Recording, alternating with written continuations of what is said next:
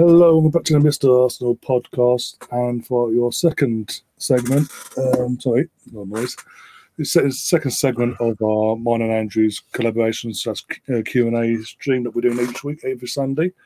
This week, as you can tell, I'm the one hosting. I've taken charge this week. And yeah. Yay. Oh, this, so guys, as I say, before we get into it, obviously, this is a show where you're going to be able to be interactive as you want. We need you to make the show, literally, to get your questions in. They don't have to be, as Andrew and we've been saying, the questions don't have to be about Arsenal or football. It could be about absolutely anything within reason. Obviously, this is a family show still. No, and just get them in the chat. Do share the stream as well if you can, or on all platforms, Twitter, Facebook, Instagram, or wherever. Just share the live out of it. Sorry. And yeah, obviously, yeah. Andrew's joining me. How you doing, Andrew? How's your week been? Yeah, not too shabby, mate. Not too shabby. Not a huge amount to discuss, really. It's been fairly quiet, but all good. It was so quiet yesterday. There's something about a number. I don't know what, but people in the chat might be able to update us on that one later. God's sake. Don't get me started. I actually had questions about that, actually, as well. And not in terms of a negative sense, but as in, but the first question we'll get onto, actually, is the one we carried over from last week from Endo, was our all-time Arsenal 11, as in we can only pick players that weren't in the title-winning team of 2004. So from 2004 onwards, players, but we can't pick anyone that was in that 03-04 season. Bloody we'll hell. do it as a collective as well, so it saves a bit more time, but yeah. Yeah. Goalkeeper... God, it's a tough one, isn't it?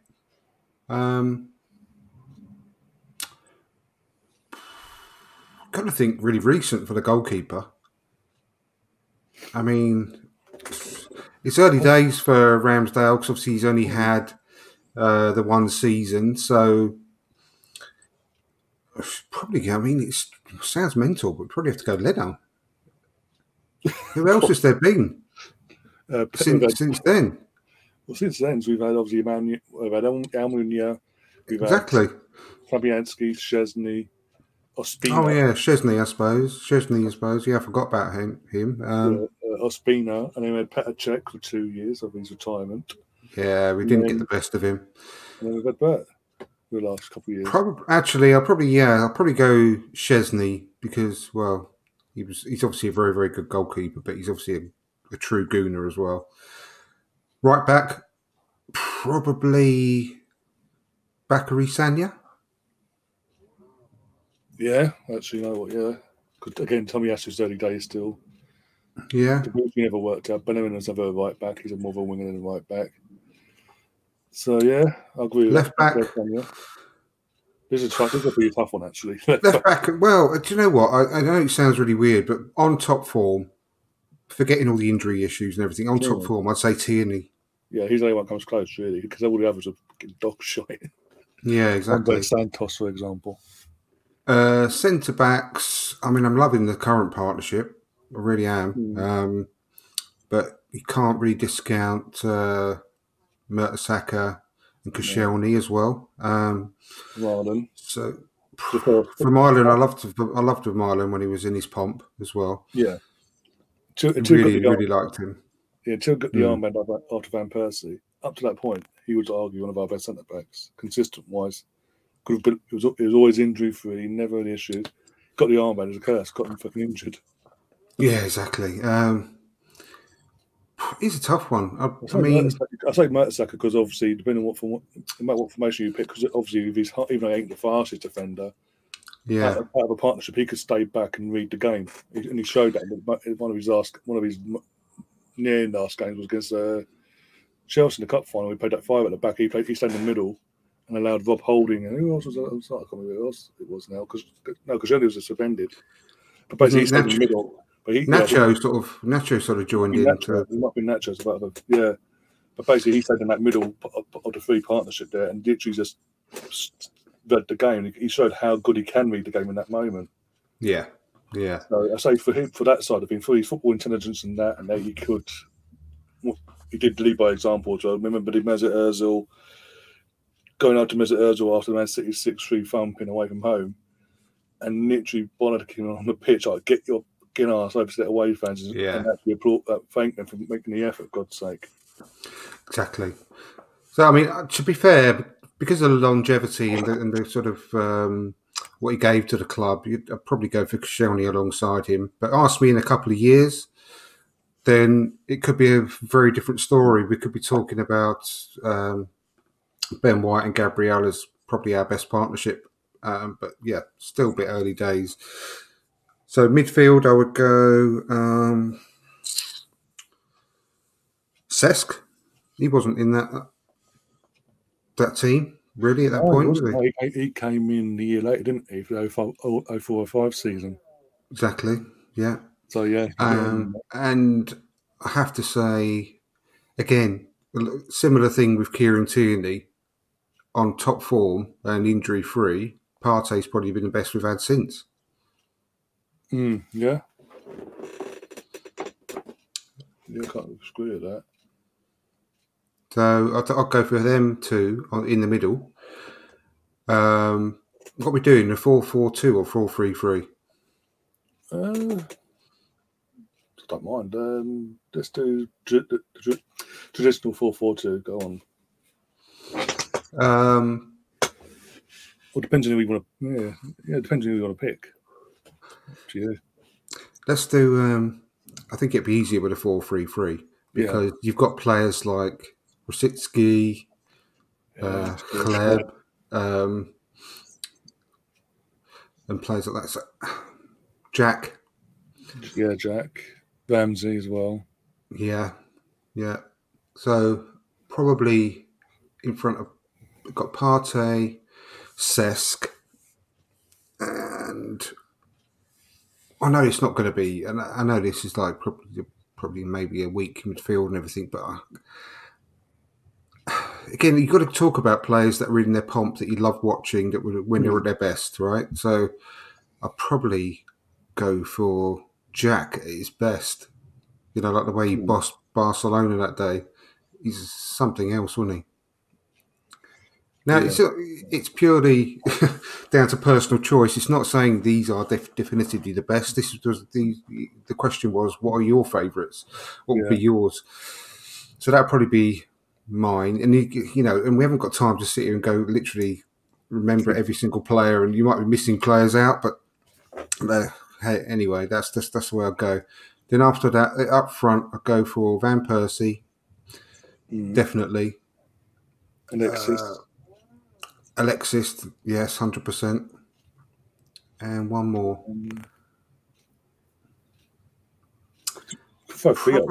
Probably three. I was just about to say, took the words out of my mouth. Theo on the right. Yeah. Scored 100 goals for clubs. It's our 15th, joint 15th highest goal score of our club's history as well. Well, that's an interesting one, actually. That's something I was... Turned up for the big games as well. That's something I've been thinking about. I think it was yesterday. I heard one of these stupid comments about Eddie online. I think it's that number they wear. I don't know what, but yeah. Yes. Well, someone was talking about this Eddie situation and saying, I won't go to it. But if you consider Theo, I think everyone had their issues with Theo, but I think everyone could consider Theo was a very big success at Arsenal with the amount of goals he scored, right? About 100 goals for Arsenal. Maybe obviously a few more. But when you consider Eddie's age and, the amount of sort of minutes he's played so far, he's got about a quarter. He's getting on for a quarter of the amount of goals that Theo scored already for Arsenal. I think he's got 27 goals for Arsenal. Yeah. So he's not doing badly considering he's only, 22, 23 years old. So give the kid, all I'm saying is give the kid a chance. So anyway, that's a completely different story. But yeah, I think that's a good 1 to 11 post the Invincibles. Yeah, can't argue with that. You get goals in it as well. Good, solid defence. I mean, I know the midfield, mate. But when you consider the midfield we play now, it's when you've got Partey at the base, and then you've got the two attackers either side, sort of from the front, left and right 8 positions. I think both of those could do that. Seskin and Wilshere very, very well indeed. Yeah, definitely. I thought there's a comment on one of the questions we got last night from Steve F, who could be watching this back in a bit. His first one was: do you think with the signings of Fabio Vieira, not Patrick, Jesus, Martinez, is enough for us to compete for top 4? What more do we need? There'd be a massive help, and they're not going to make us weaker, but I think we still need more than that. I think we still need 5 players coming in, and I don't count the re-signing, so to say. I don't count Marquinhos in that, or no. The goalkeeper. I'm talking about outfield players, yeah. But they are a massive step in the right direction for what we need. So I would still say we'd need Tielemans on top of that as one, maybe one more. And that one more could be another wide player, ideally, or another forward, another centre forward. That's what I think. And then you've got the Marquinhoses and maybe one or two other younger players or whatever that bring in to add further depth. And sort of in terms of it's Marquinhos and as they say the youngsters, we've mentioned this throughout the house pretty much near the end of the season. If we were to fall into fifth, what we did, the Europa League is perfect group stage wise to just Thursday night throw out our B team, and that includes some of the kids like Charlie Patino, Hutchinson, Aziz, this new guy we've just got in Marquinhos, obviously Turner being in goal. It gives them a chance to sort of bed in that there's no pressure of them having to do what we've done with Guendouzi and just run into the team straight away. They can sort of ease themselves in, get used to the culture, used to the way that we want them to play, the intensity, and hopefully for the following season they'll be ready. Yeah, absolutely. Yeah, I think that's the case, personally. I still think we're going to get... I know there's a bit of debate yesterday online about Tielemans, but I'm still very confident we're going to get him, personally. Well, Fabrizio's basically saying he's not done it, as in it's still... Unlike what other people are saying, we are still interested. Sky talking about a crap, basically, in terms of us calling our interest. It's literally just sorting things out between us and Leicester in terms of a fee and all that, obviously. And then the instalments of how it's going to be, the fee will be paid and this, that, and the other. So hold your hats down on that and see what happens there. But again, it's only the start of the window. This is what again, the Vieira thing, like I think you said and a few others, it took us by surprise. No one reported on it. No one. And it's good to see that side of things, that we are able to keep them sort of things in house till like literally it's done. Other ones like Tielemans and all that and Jesus we've known for a while, but obviously because of the profile and where they're coming from, etc., and going to, it's hard to sort of keep it in the hat, basically. Yeah. So it is what they say. As I say, it's the start of the bloody window. Relax. Everyone's having a meltdown, thinking it's bloody near deadline day. We've got nothing done and things like that. Just shows you that people are screaming and shouting, saying, "Well, Arsenal are not doing anything in the market," but they obviously are. It just shut everyone up. I love that sort of thing, and I love these kind of signings. And then I think they're so much more exciting than these long sagas of Tielemans and Jesus and all that. I just find these ones more exciting in those ways because it's like opening a present on Christmas Christmas Day that you weren't expecting and realising it's the best thing since sliced cheese. And I use cheese because I find that much more interesting than bread. But a couple of questions I've got here from Melvin as well. Is a defensive midfield destroyer ever going to wear an Arsenal shirt this century? I think, Partey's the closest we've got so far, isn't he? He's an nearest we've had to Vieira since Vieira obviously left us in that ilk. Yeah. But time will tell Partey. But yeah, other than that, let's be honest, not exactly been blessed with the enforcers in midfield, have we? I don't think there's many teams that have got those types of players anymore. Really, if you think about it, it's quite hard to think of one off the top of your head straight away. You have to really put your thinking cap on to think of any Yeah, around. I mean, you wouldn't call players like Basuma a midfield destroyer under any circumstances, really. Rodri isn't that. He's a very good defensive midfielder, but he's not like what you call a destroyer. Indeed, definitely not. no, Very lightweight. I mean, when you think of those types of players, then someone young and up and coming that I think a lot of, like Sambi, could Hmm. quite easily become as good as those types of players, like a Basuma, like an Ndidi. That type of, I think he's got more than enough talent to do that eventually. But there's not many teams with a Patrick Vieira type around. Can you think of one? I'm really struggling. trying to think now. I think There aren't any, they're are there? completely different. Okay, again, your choice is a completely different sort of midfielder, the box to box, wasn't it? So I can't really say no either.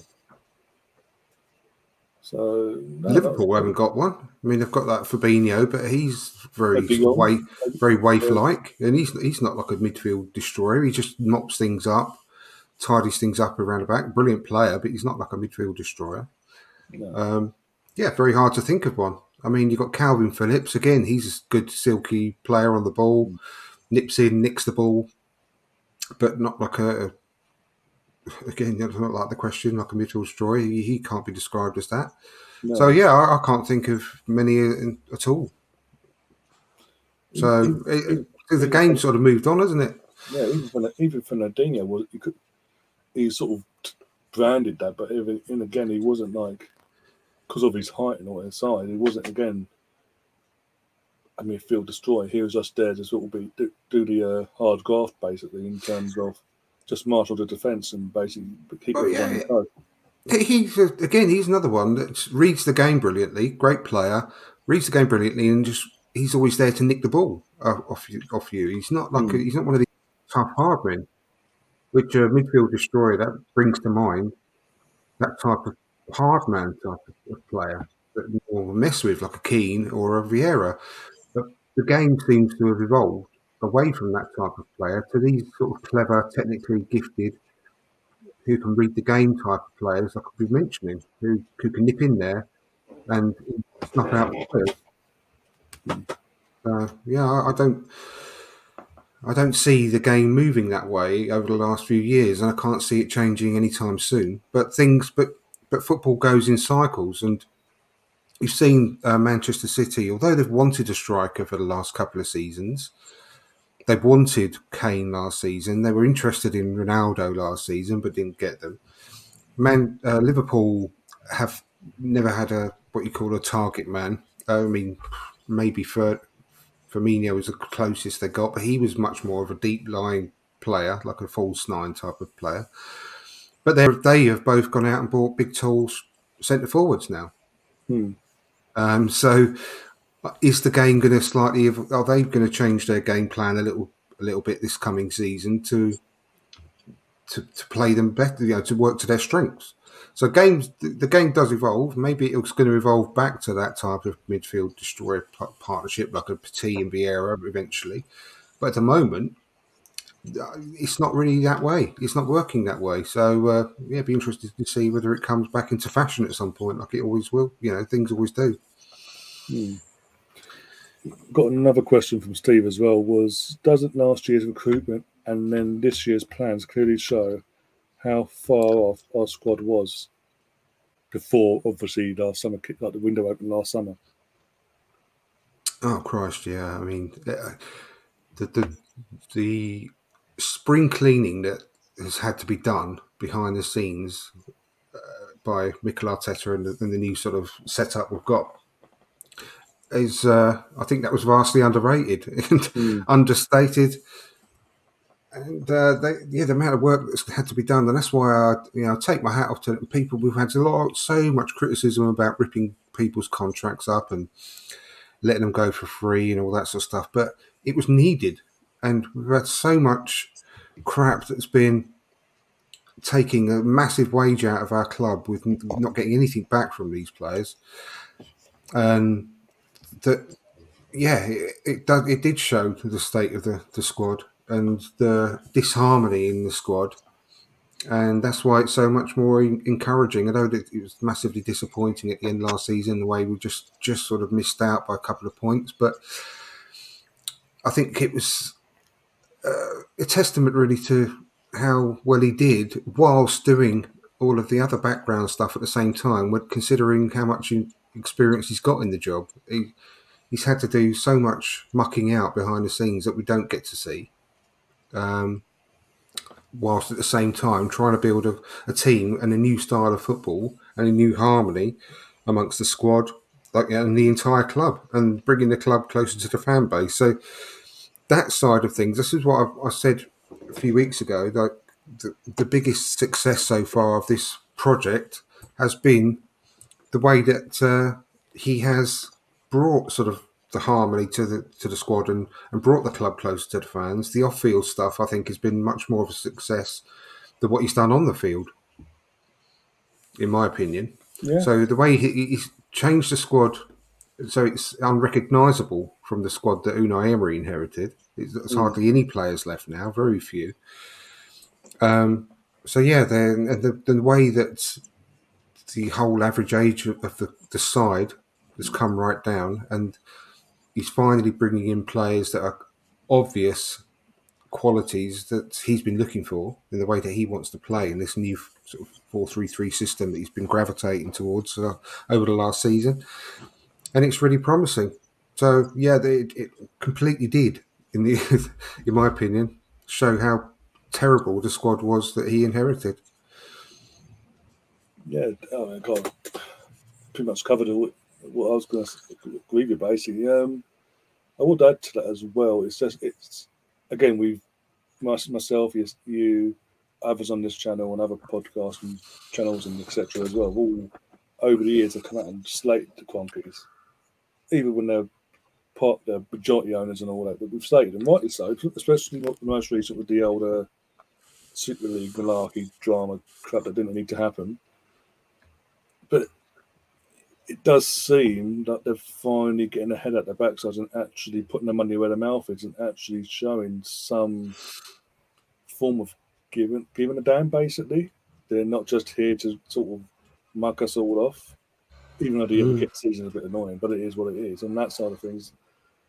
But they are, as you say, they're looking into refurbing the state, like the actual stadium as well, in terms of make that more presentable, basically, because it obviously has faded. It does look a bit worn down over the last few years. Even though there's a slight delay now, it's going to be finished in October apparently. For fuck's sake, they're doing things like that. They're backing the manager. That's the most important thing. They actually are. And that was a major criticism they had from our perspective under Unai Emery, was in the 2 summers he was here, it was never the players he wanted. When he first came, he wanted Nzonzi, we got Torreira. He didn't want Socrates. Socrates was already here when he officially came onto the books. He wanted Thomas Partey. He wanted Thomas Partey, and we got something. I can't remember we got that in that time. It might be, I can't remember who it was now, but didn't get Thomas Partey. We got a year later. What is Zaha? We got Pepe. Whereas it seems this time they've learned from that. They've took on the criticism of that, and they are actually, it's as I say, Arteta's a rookie and Edu. They do seem to be trying to build not just back him in terms of what players he wants, but they want to sort of build a modern day version of what we had with David Dean and Arsene Wenger. I know there's different contrasts because obviously both David Dean was experienced in his role and Wenger was an experienced manager, but it does seem like they're trying to get that duoship working together to build a proper team. And I think, as you say, about the positive, the vibes are in the fan base, well, the majority of the fan base anyway. There's a few idiots still out there, but that is what it is. But the bringing the fans back and making the fans feel as one with the club as more than ever in the last decade, basic plus, has been huge. And I mean, yesterday, with everything that went off yesterday with the numbered situation. The camaraderie in that squad at the moment spoke volumes yesterday because players were coming out in defence and deliberately going for the toxic idiots out there that was giving Eddie a hard time or giving the club a hard time. Even Ian White, I know Ian White has a soft spot for Eddie, he always has done, but even he had to come out yesterday. And even that, and then again, letting Good on him. yeah, good on him. And also and that's another thing, bringing some of these ex-players, not just Ian White, but the likes of Dennis Burkett and Henri were here a few months ago. Obviously, Burkett was visiting because his daughter had given birth, but he was invited, and considering a year ago, them two are part of a consortium to take over the club and all that. They're listening, they're taking on the criticism and saying, you know what, you are right, but we want to bring you guys back in. Well, we want to, even if it's the odd visit here and there, or they had seen when the odd visit into the training going to work with the goalkeepers on a day, once a month or whatever, whenever you're free. It's things like that are bringing the fans back in and going, you know what, you're starting to realise what the club's about, who are actual true legends of the club, who are the players that actually play for the club but do still care about the club even after years of not playing for the club, etc. And it's, again, for most of us, we're on board with this situation because of what's been going on. And it's, I said, the key thing is, my big question was for this summer, and as you know, but most of your viewers will know, listeners will know when they listen to this back. My big question was for this summer was, are they going to prove me wrong or prove me right? Because my thing was last year was only a one-off thing just to shut us all up because of it was in the immediate aftermath of the Super League. And it's quite cynical of me to think that, but at the same time, you could understand why I'm thinking it, because all of a sudden they'd never spent that sort of money or backed a manager like that before. They never backed a Wenger like that, except basically. And I was like, oh, the only thing that's changed since in all this time is you try to put us in the dark light, basically, as a club.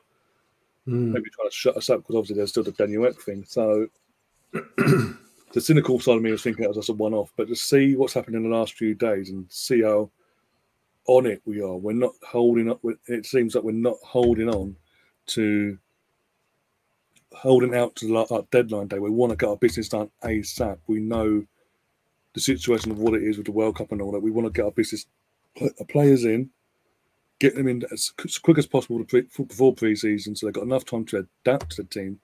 Because again, for me, I keep getting on now. That's another criticism from my side of things, that we've never got our main players until they need the knockings, the last knockings of the window, and then we're not ready for the season, which contributes to a bad start, etc., etc. So it seems to take things like that on as well. So again, it's all positive at the moment. And then, as I say, if they keep going down this route of continuously get him what he wants, and we continue to see the camaraderie within the squad going into next season, and put them again with Arteta and the players a step forward from last season. They've learned from the ones that are here, obviously, are still going into next season. They've learned from their mistakes and kick on, and we see improvement there. What can people complain about? Yeah, we're not going for a title yet, but you're never going to go, even spending 150 million in one window, no one's got a divine right, unless you're Man City or Liverpool, to spend that sort of money and go, right, we're sweeping in a title. Because we're not ready. Our squad was never ready for that. And the question basically referring back to was, does it show how bad the squad was before this time last year for the window open? And yeah, it was. It does actually show that, because we've pointed out at the start of the season. Last season was, we made 6 signings last year. 5 of them were starters straight from the off. Yeah. And 4 of them were the back line. Well, quite regularly, all 6 were playing at one point. Yeah. At one point when Tini was out injured, and Tavares came in to deputise for him. And that start did do a really good job at the start, and then something just happened, and it never sort of came back from it until near the last knockings. We sort of saw glimpses in certain games, but even then. But my point is, literally, because we were criticising the year before about switching players, this and the other, he literally brought a whole back line in, pretty much bar Gabriel, and obviously when Tierney was out injured, by Tierney, so literally a whole new back line, and it's straight away you wouldn't even notice they just joined or just came together as a partnership, etc. Exactly. Unless, Yeah. unless you literally keep it, unless you obviously have social media and all that. If it weren't social media, you wouldn't know it. Basically, what I'm trying to say. If you just switched off for someone, didn't realise you wouldn't realise they've only just arrived, and that was another positive that these players we got, even the ones that are coming from abroad, like Tomiyasu and Tavares, and obviously Odegaard, even though Odegaard had 6 months prior, but even then, it's good to see how they quickly they adapted to the culture and the league and the physicality and the pace of it all, and they just got on with the job. And I mean, Tomiyasu was that was a massive coup and breath of fresh air because of what became Tomiyasu in that season, because of what we Exactly. had prior. The dross we had prior to that situation was, well, Tomiyasu proved absolutely appalling because he came in and showed us that it's the standard of what sort of right back is. For someone who's not a right back, by the way, fantastic right back. Yeah, exactly. But I'm going on now, so people are probably getting bored of me going on. But yeah, like Andrew says in the chat, do give us some non-football related questions as well, guys. Trying to think now. Here we go. Go for the chat. Riddy says, what other sports do you follow apart from football? For me, there's not many. I mean, I love watching. I mean, I know it's not very regular, but the Olympics, I watch pretty much all of that whenever it comes around, and other sort of big, sort of athletic events. I love that. I think it's quite exciting. I used to be a massive snooker fan. I still love snooker, but I don't watch it as much as I used to. I'm not really up to date with all the modern day players. But I'm not a massive watcher of any other sports, really. What about you? In terms I know of you watch rugby, don't you? yeah, I watched some rugby. I'm a regular rugby fan of my team. The team I supported an Irish team in Ireland called Munster, big European powerhouse. They've been for years. Obviously, I watch obviously all their games if I can. Six Nations, the World Cups when they come around, things like that. Yeah, I watch the older. Do watch the older sort of Six Nations game, Yeah, but I'm not a mass. I do really enjoy it, but I've never really massively got into rugby, which is strange, really, because I do enjoy it when I watch it. and again with the rugby, because I do every now and then we talk about VAR and all that. Well, as you know, and the guys will know, I always refer back to rugby union. Obviously, rugby, but I watch rugby union and how their video refereeing system has been implemented from day one, and how we should be taking the template of that into this and having just again we've discussed it before, training people to a certain standard. Get rid of this Josh we've got at the moment, all complete clear out, and build from the roots up, like we spoke before about refereeing and all that. Give them right investment in the entirety, all the way through to top, so they feel like there's something to look to sort of aspire to, basically, and basically hire the best of the best, basically. But in terms of the actual system, I've always said, look, this is where we need. This is the template. They've never 9 times out of 10, it's always spot on. Once in a blue moon is a mistake, like everyone's human because it's still a human referee helping out the ref, and it's always like we've seen in this season. It does seem with VAR in Premier League, especially that it's the person that's watching back in God knows where behind the screen making the final decision instead of the referee. Whereas in rugby, it's always the referee always says, "Oh, this is what I've seen. Is there any reason why I shouldn't give it, or should I stand there? This is the other?" And it's always left with the referee on the field. He makes that final choice. Have you managed to turn this question into a discussion about VAR? I don't know. I'm just going to say another reason why I watch rugby, because clear cut and the rules are clear cut and there's no if buts and maybes. Yeah, in terms of other stuff, like what you're saying about the Olympics. I watch the Olympics when it's around, or the Commonwealth. Every couple of years comes on. Riddy's obviously mentioned cricket, tennis, and a bit of darts. And funnily enough, Riddy, I watch Wimbledon every year. I do really enjoy that. I get to watch as much of that as I can. And yeah, you mentioned the darts. I do like to watch the darts as well, funnily enough. So yeah, I forgot about those. So yeah, I do enjoy those as well. But cricket, I do. Not a fan from I dip in and out, but I'm not a massive fan of it. When there's a big game on, I'll watch.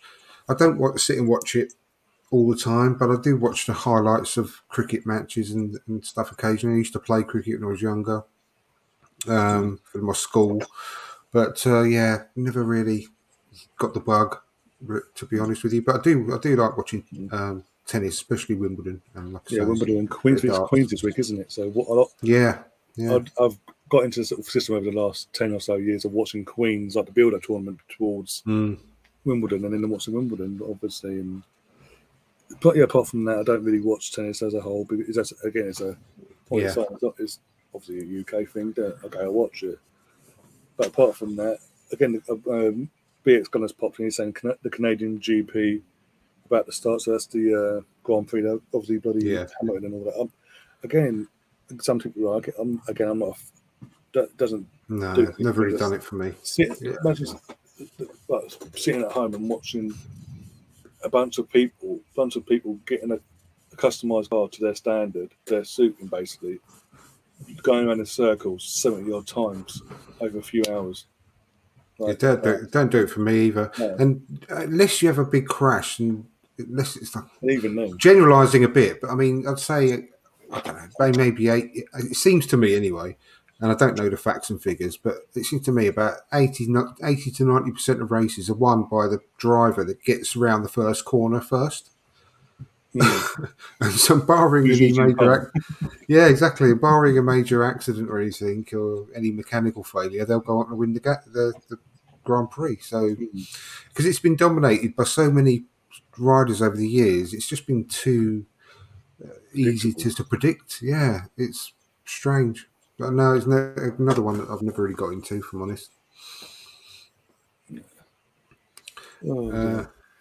Right, there's one more I saw from Melvin, and that was I can't find it, but he said basically, with Eddie now signing a new contract and getting the number 14, does that mean he's going to be captain next season? I know he's like saying it tongue in cheek, but it's a way for me to just say one thing. I'll keep it as very short and brief as possible, but just the fact that people are going on and on about this, and the fact that our own so-called fans are going online to bash Eddie about getting a certain shirt number and slag him off. And I put it in a tweet, and if you've seen it, I said the biggest day in Eddie's life. He'd been an Arsenal boy through and through since he's 14 or something like that. Been in the family since he's 14. Biggest day of his life, and getting his new contract, and people choose that point just to go online and start giving him a load of abuse because he's been given a certain shirt number, and it just drives me mad. And it's a bloody number. It's a shirt number that's vacant. I mean, just because one of our greatest players of all time wore that shirt doesn't mean that no one else can wear that shirt. I put on Twitter a whole list of people that have worn number 14 before. And just because it's after Thierry Henry, then it went, and then obviously Walcott had it and Aubameyang had it. It doesn't mean that no one else can have it. I mean, all this stuff about retiring shirt numbers is just utter rubbish to me. I mean, Wenger gave number 10 to Gallas for crying out loud. Back then, that annoyed me. Because it was literally Bergkamp hadn't even left a show of his testimonial, and Gallas got given number 10 shirt. Exactly. Just give the guy a break. You know, what's to say that he's not going to just suddenly ignite and get even better next season and go on and be a really good player for us? Just give the guy a chance. Everyone that ever watches anything I've done, they all know that I've always liked Eddie. And at one stage, I didn't think he was going to be staying with us. I thought he was going to have a good career somewhere else. You know, I've said that 100 times, haven't I? Yeah. I'm really glad for the guy that he's been given this opportunity. And if it doesn't work out after a season or two, we've got and 5-year contracts. We can sell him for some good money. These players, these so-called fans that are going online and bashing him for getting number 14 would be the same fans that would have been ranting at the club for letting a good young top English talent go for nothing. Yeah, exactly. Exactly. He's got a 5-year contract now, so it doesn't mean that he's going to stay 5 years and we're stuck with him, blah, blah, blah. A, he could become a really big success. And B, if he doesn't, we're going to get some good money for him. So we cannot lose by doing what we've done. So just get off the kid's back, let him play his football, and see whether he will go on and surprise even more fans. Because I'm pretty certain he's going to score goals for us at any given opportunity, given the chance. And when we've got 5 subs next season, he's going to get a lot of minutes and going to get a lot of chances. So I don't even call them fans. They're just online trolls. They cannot be Arsenal fans if you go ahead and do stuff like that and abuse your own players on their moment of glory. It just drives me mental. And I will. And someone said in the chat, Rudy said you'll instantly block. I will do exactly the same on Twitter. I do not want these people in my life. seeing those sorts of tweets on a daily basis, they can just go and do one, as far as I'm concerned. No, anyway, I've just said it wasn't. Before I move on that, even in terms of tweeting at myself, someone I follow again, this person wasn't being negative. She was actually trying to be positive. She was having a go at the people who were being negative. So she said, honestly, I'm not 100% sure on Eddie, but I'm not going to be one of those negative see you next Tuesdays. Put between the lines. I want him to do well. And I just put in a response to that, as a backup to that, is I think Arsenal are just being smart for once. Instead of letting him go for free, like we were just discussing, to be the same people fucking complaining about him going for free, we've tied him into a long-term deal. If it doesn't work out in the next 12 months, for example, there's an absolute stinker this shocker of a season, yeah? He's got 4 years left in his contract. We can demand a high fee for him. So for once, the Arsenal are actually doing right by not just the player, but themselves as well. Exactly.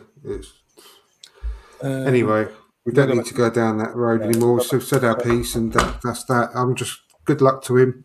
Congratulations to your new contract, Eddie, because I know you'll be watching, and go and prove everyone wrong.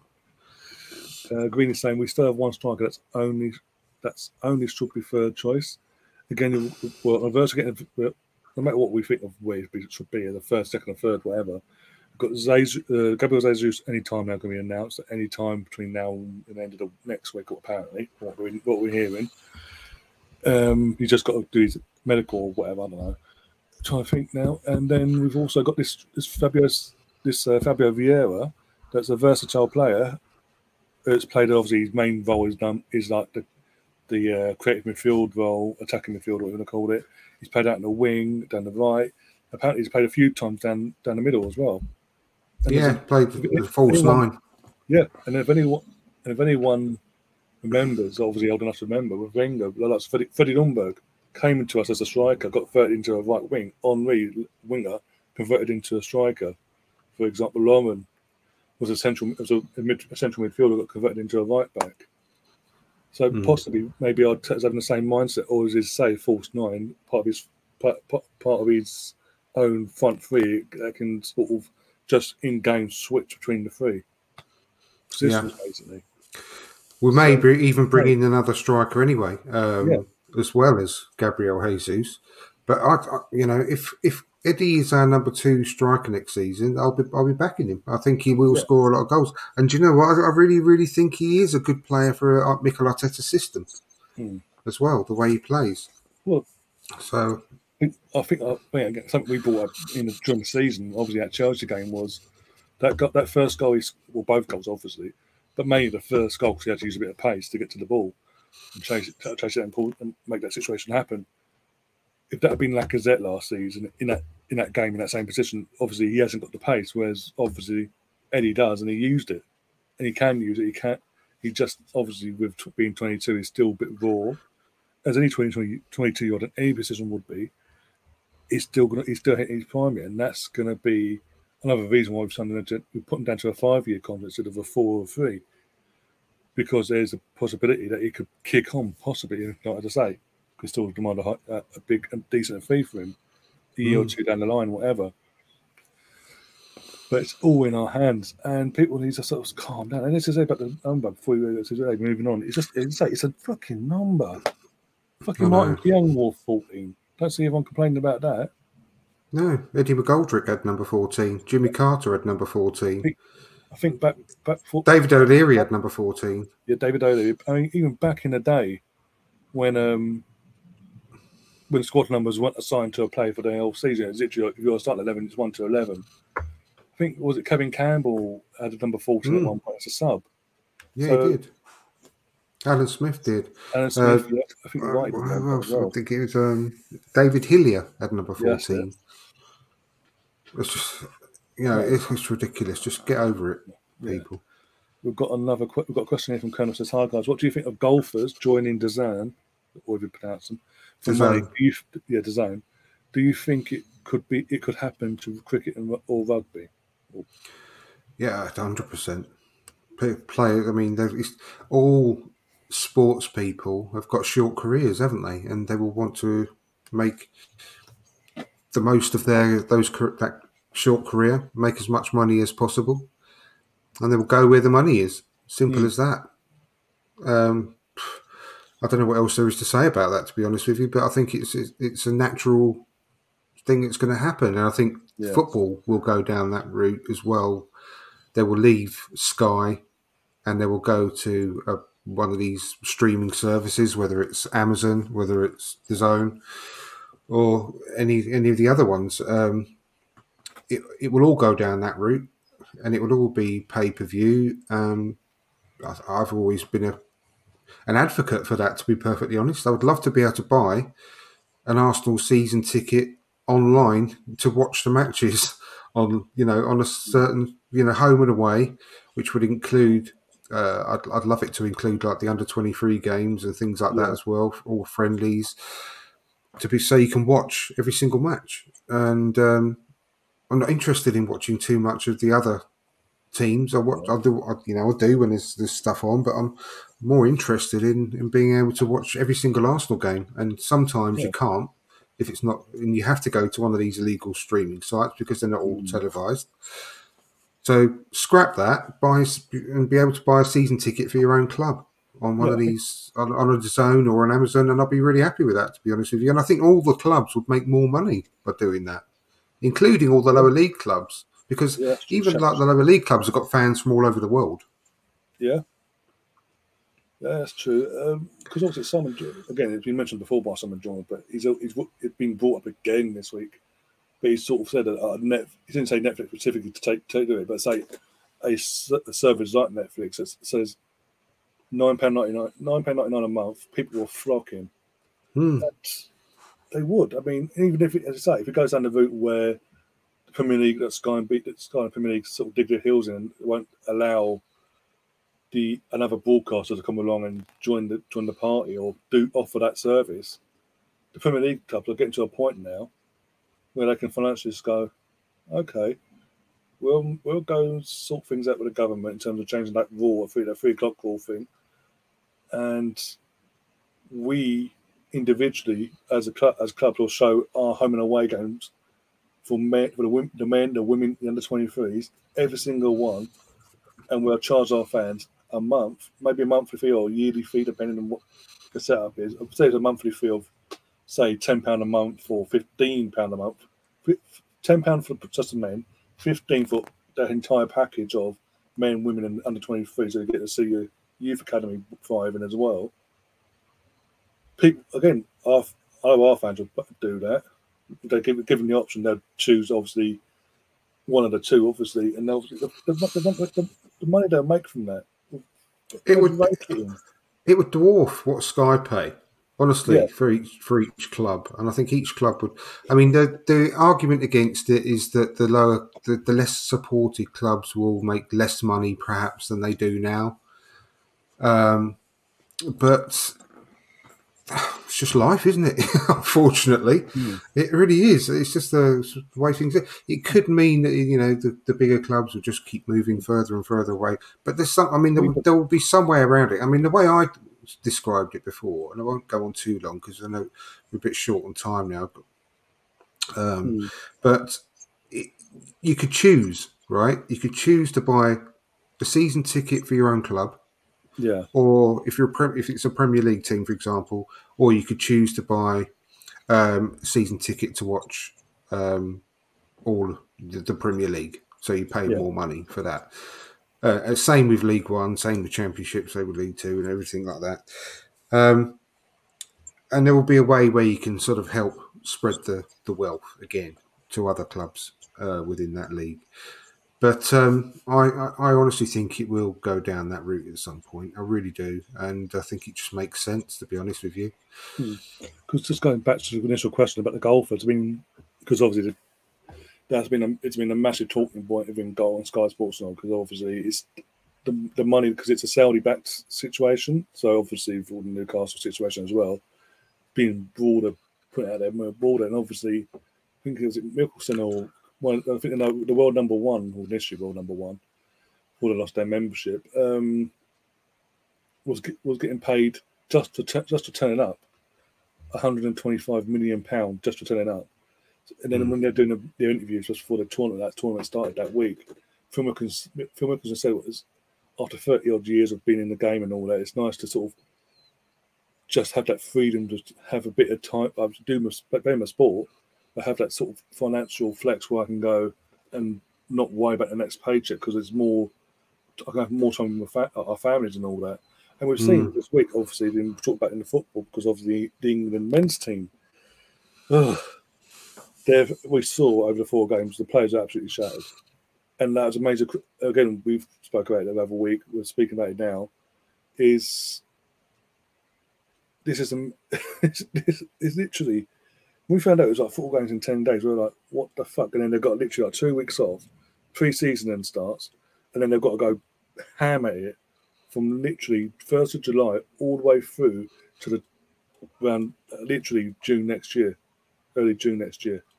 Because it's literally start the league, and all 6 your European club as well, you're playing for European clubs, so be it Champions League, Europa League, or Conference, all your group games getting flung in as well, week after 1 week, let's say 1, 2, 3, 4, 5, 6, all literally 1 week after the other, plus the League Cup games, and then literally get a week off. Like, okay, we've got to brief, we've got to literally go meet with respective countries at the World Cup, fly over to the other side of the fucking world, depending on how far you get, then fly back just before Christmas.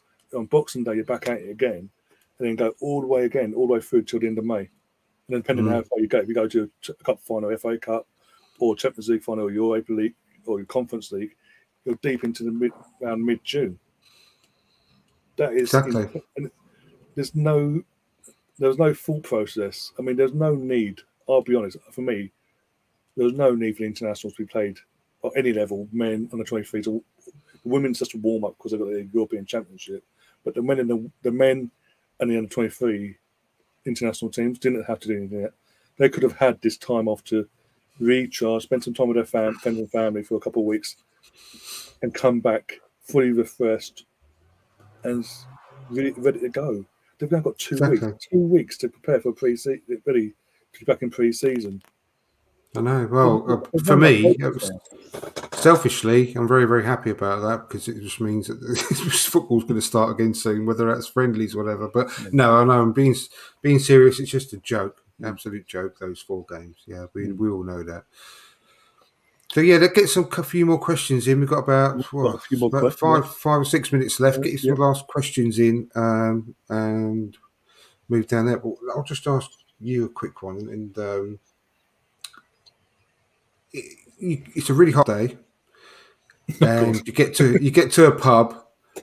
What's your first drink that you would go for? What's your first tipple of choice on a nice hot day, and go straight to the pub? What's the first drink you'd order at the bar? If it's a day like we had on Friday here in the UK, when it's like 32 plus, it's something like a Magnus with a bit of ice, just because of Same. it's not heavy, it's light, it's crisp, and it goes into the ice. It hits the soil. It helps keep you hydrated, and it's like, again. It's absolutely the same. Yeah, cider all day, every day for Yeah. me as well. Pint of cider with ice just hits the spot for me as well. So yeah, exactly the same. Yeah. Colonel was asking as well, when this World Cup comes to an end, will the Super League return? Because PSG then technically have no loyalty to FIFA. Did that have even? We just talked about the owners selling up apparently. PSG aren't governed by FIFA; they'll be No. governed by UEFA and obviously the Liga. But Yeah, I mean, I don't really it's quite going get the to come back at question, to some be point. honest. It's just a different format. But I think the new Champions League format Yeah, is. Chris says it as well. Yeah, it's basically the same format that we were. Oh yeah, well there you go then. Yeah, me and Chris on the same wavelength. The new Champions League format is the way to appease all the biggest clubs because eventually, in 2 or 3 years' time, the Premier League. They say 5, but I think it could potentially be 6 Premier League teams will get into the Champions League each season, which is great news for Arsenal because when with like Newcastle on the horizon coming up, that's going to be another one of the top 4 places gone eventually. It's inevitable. Yeah. So I think that they have taken all that sort of stuff into account. That's why I think we are going to be getting 5 or 6 places in the Champions League in the next 2 or 3. When does it start? 2 seasons' time, is it? Yeah, This new Champions League format? What was it, 24, 25? 20, Yeah. It's either the 23, 24 or 24, 25 season. I need to double check that we go offline. Or someone in the chat can let us know. But yeah, guys, do get your questions in. Got a few minutes left. Doesn't have to be football related or Arsenal related. It could be absolutely anything. Chris is saying Sky pay $8 billion for Prem rights. They worked out if Prem had their own Netflix style subscription set up, it would be worth around $32 billion. Well, yeah. Had a good video about it. There you go then. Yeah, again, me and Chris Nick's on the same sort of wavelength. I know it would be dwarfed. Honestly, it would. They'd get even more money.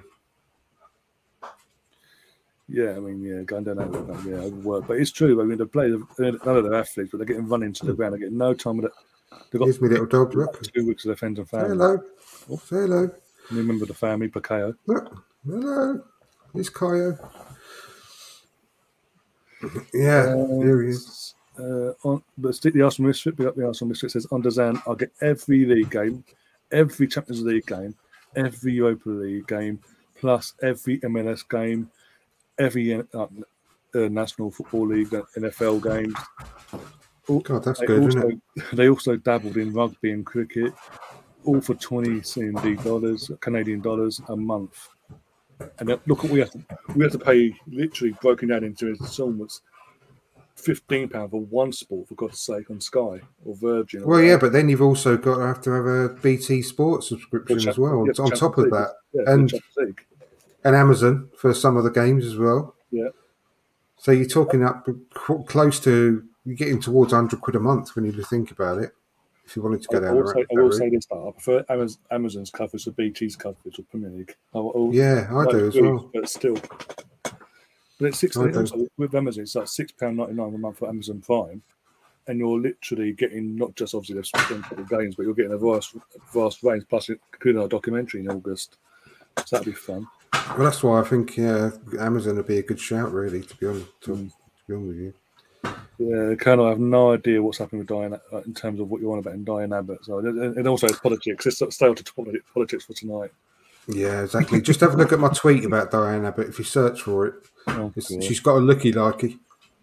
Oh, has she now? It's it's the one that I put a picture of her and a picture of the the Incredibles film. The little woman that makes all the incredible suits. Yeah. What's the name? I've got the name now. She looks like Diana, but just go and search it out. It's well funny. Oh dear! I think we've done things up with a few seconds to spare. Yes, absolutely. As I was going to say, the audio for this will be up in half an hour's time over on all audio platforms. If you want to find me on Instagram now, my previous account has been hacked. It's now being looked into by Instagram to get that back. But in the meantime, you can now find me on a new page. And I'll give you the actual app. It's quite simple. Mr. Arsenal Podcast, no capital letters, and just find me there. The channel logo's there and all that. But yeah, in the meantime, that's going to be for anyone who want to follow me and contact me. That's where you can find me on that. Until further notice. And Twitter, obviously, my ats on the screen there, Mr. Arsenal 89. Andrew, you're hosting next week as well. Looking forward to that. Yeah, back on my channel next week. Back for Tuesday night. Hopefully you're free for that, Ryan. Tuesday night, 7:30 for the regular show. Plenty to talk about.